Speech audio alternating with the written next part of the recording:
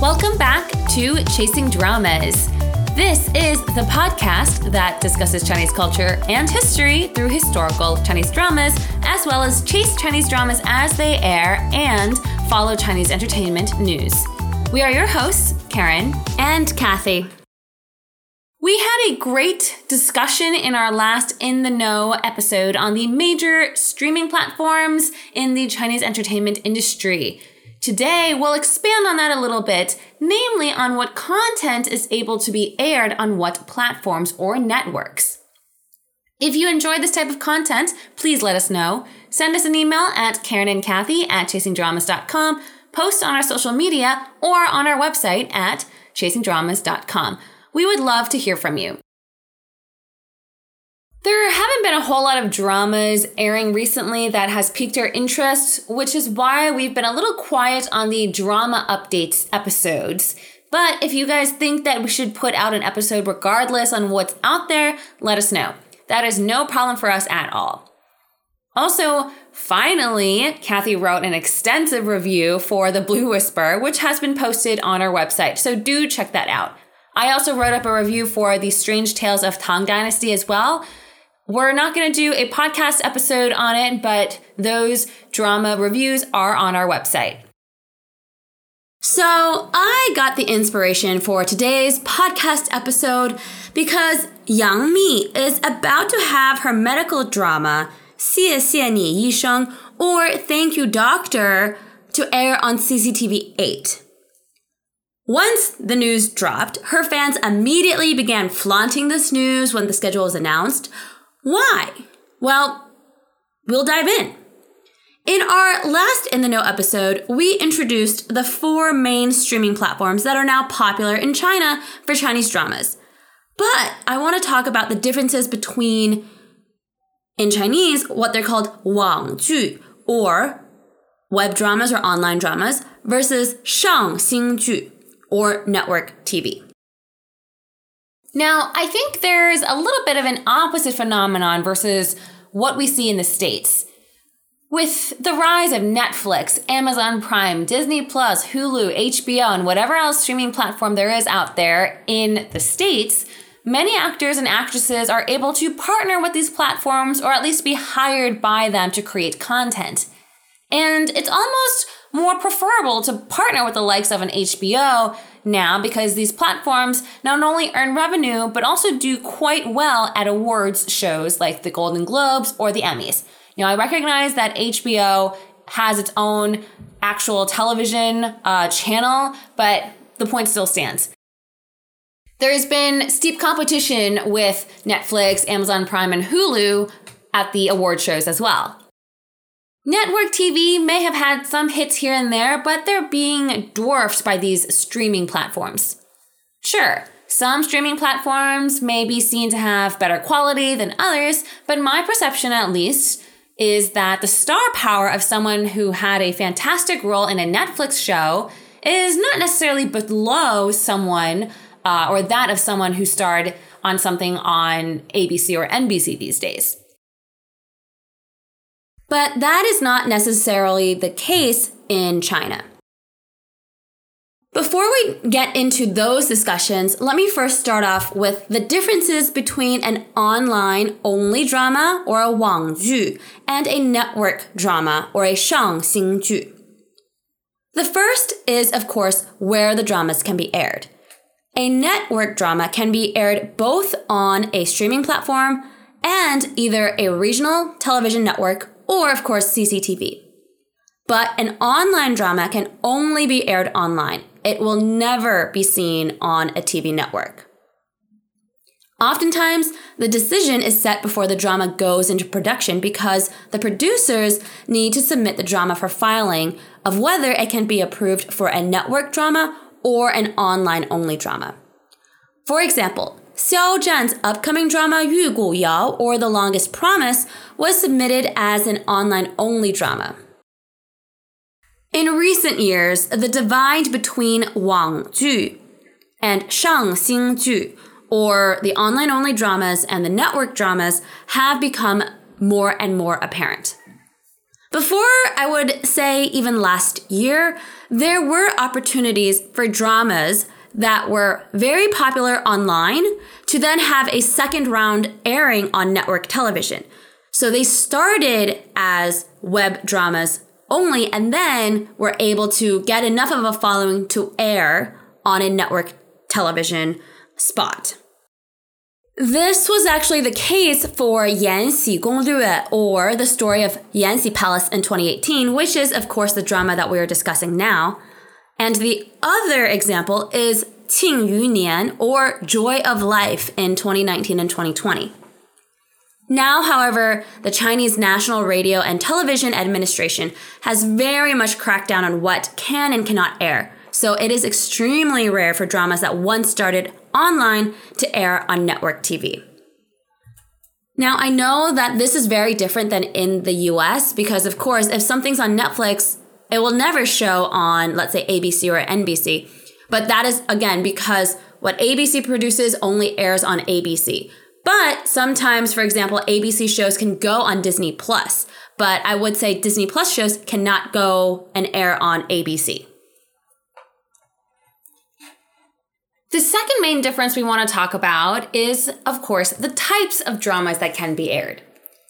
The review process for dramas that are to be aired on network television is much more stringent.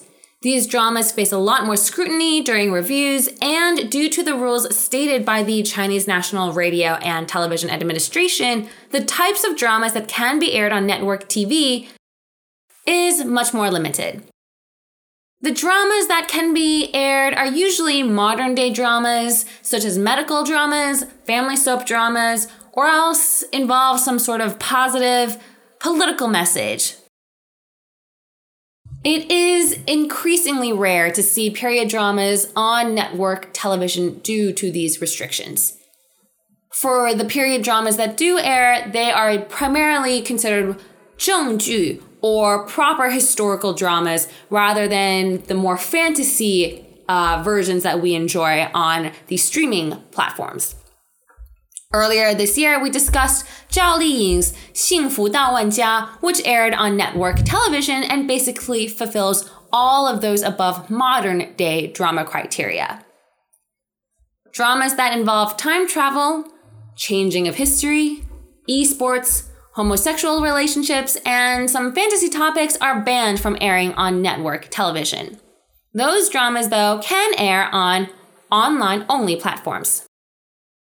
But those rules also change quite often. So, for example, a couple years ago, some form of changing of history was allowed, but now there's also been a crackdown of these types of dramas, even on online-only TV shows. And so that's why before you had all of these dramas had to be set in a actual historical time period for historical dramas. And now we're talking about dramas that are set in fantasy world because the administration changed their positioning quite heavily on this.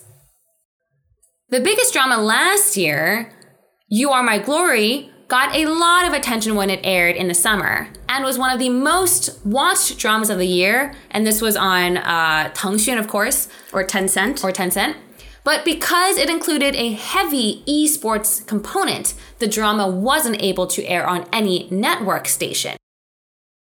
Now, as you can imagine, one of the reasons for these stringent rules is that because in China, the media is controlled by the government. They, by and large, are extensions of the messaging that the Chinese government wants to impart on the public.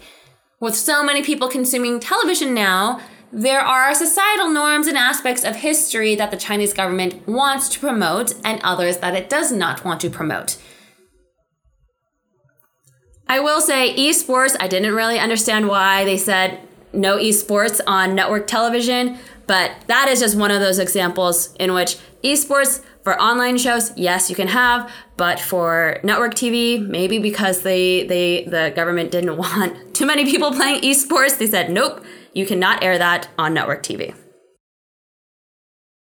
The last difference between an online-only drama and a network TV drama that I want to discuss today is then the production quality and funding for a drama. Dramas that air now on network TV are backed by a combination of powerful production companies, A to B-list stars, or a lot of money. In recent years, network shows will target the A-list stars such as Sun Li from Empresses in the Palace to act in these dramas.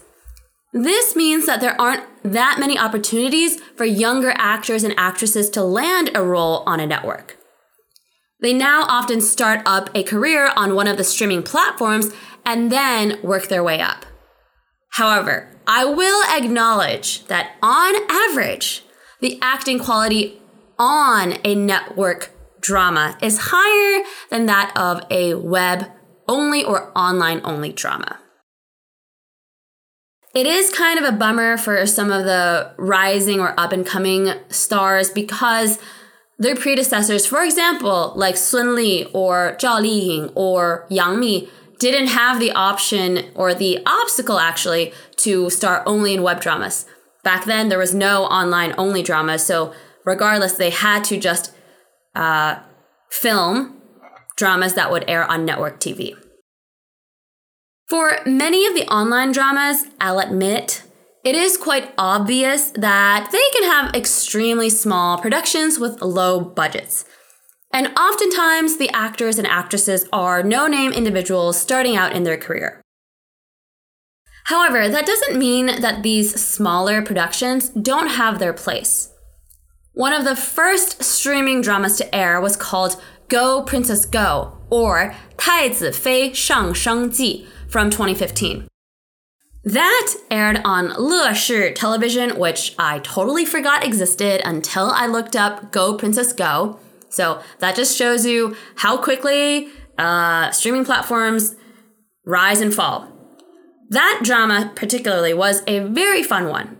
It's just 36 episodes long, but the drama was notorious for being extremely poor or frugal, and so the clothing and even hairstyles for this drama were simplistic.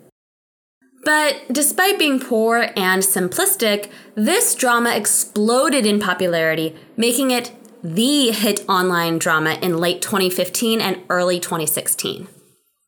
It also skyrocketed Zhang Tian'ai, whom we've also talked about on our podcast, to the top of the list for up-and-coming female actresses. It's become almost a meme at this point for how poor the production company was and how to make the drama, quote-unquote, look fancy. They just had bold color palettes and floaty fabric everywhere due to liberal use of fans blowing everywhere. But hey, it worked.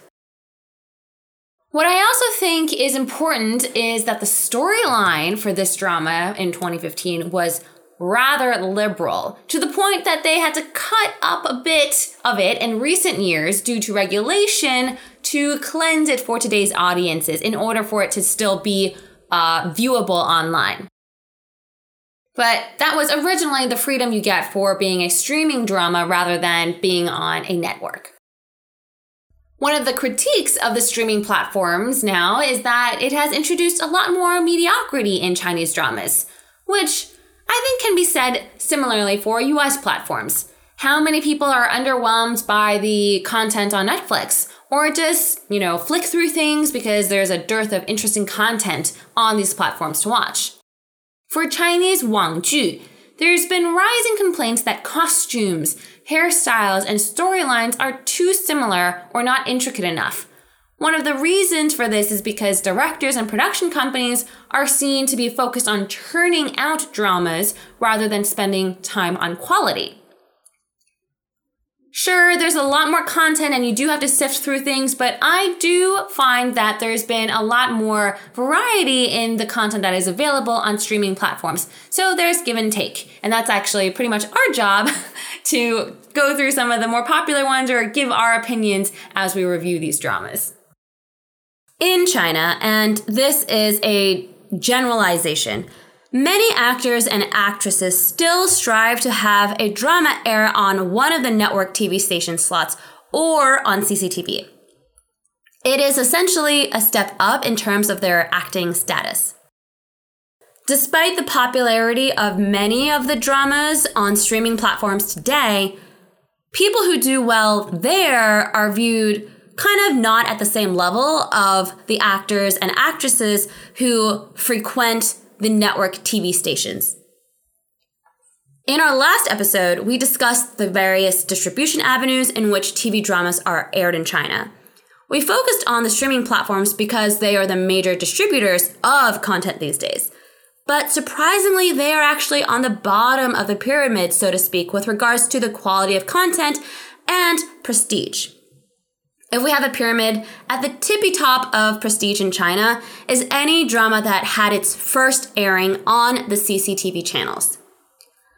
As we mentioned last week, CCTV, which is the Chinese Central Television, is aired on all TVs in China.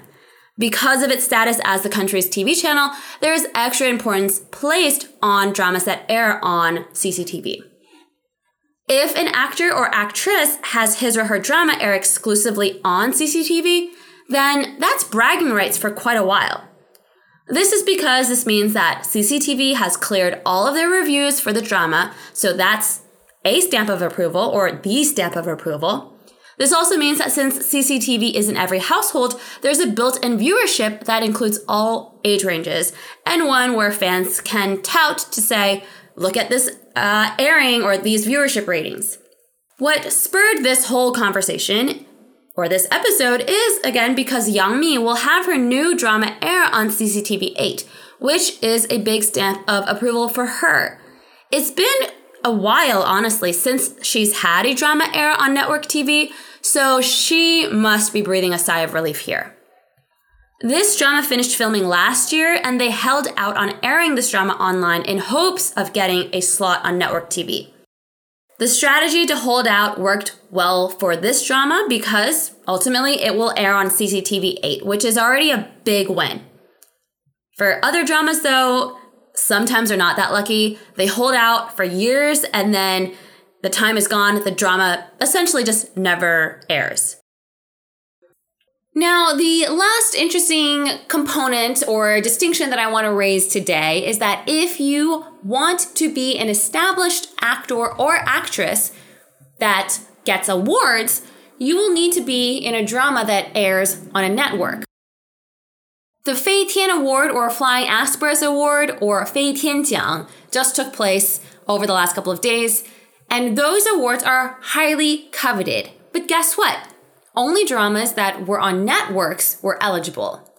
Therefore, if you want to be an award-winning actor or actress, being in a drama on a network is the only path.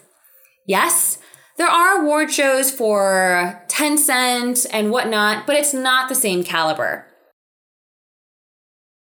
This is a stark contrast from the States where, like we mentioned, streaming-only shows are able to win prestigious awards. Sure, it may be more challenging, but that doesn't mean they're not able to. In China, there is a strict no-no for these online-only shows. We're not going to talk about this today, but I do want to highlight that there is additional differences between these dramas with online only and network dramas and movies. So that is going to be a topic for another day. And that is it for today. Hope you enjoyed our discussion. If you have any comments or questions, again, please feel free to reach out to us. And also, please do leave us a rating on whatever platform you listen to us to. Thanks again, and we will catch you in the next podcast episode.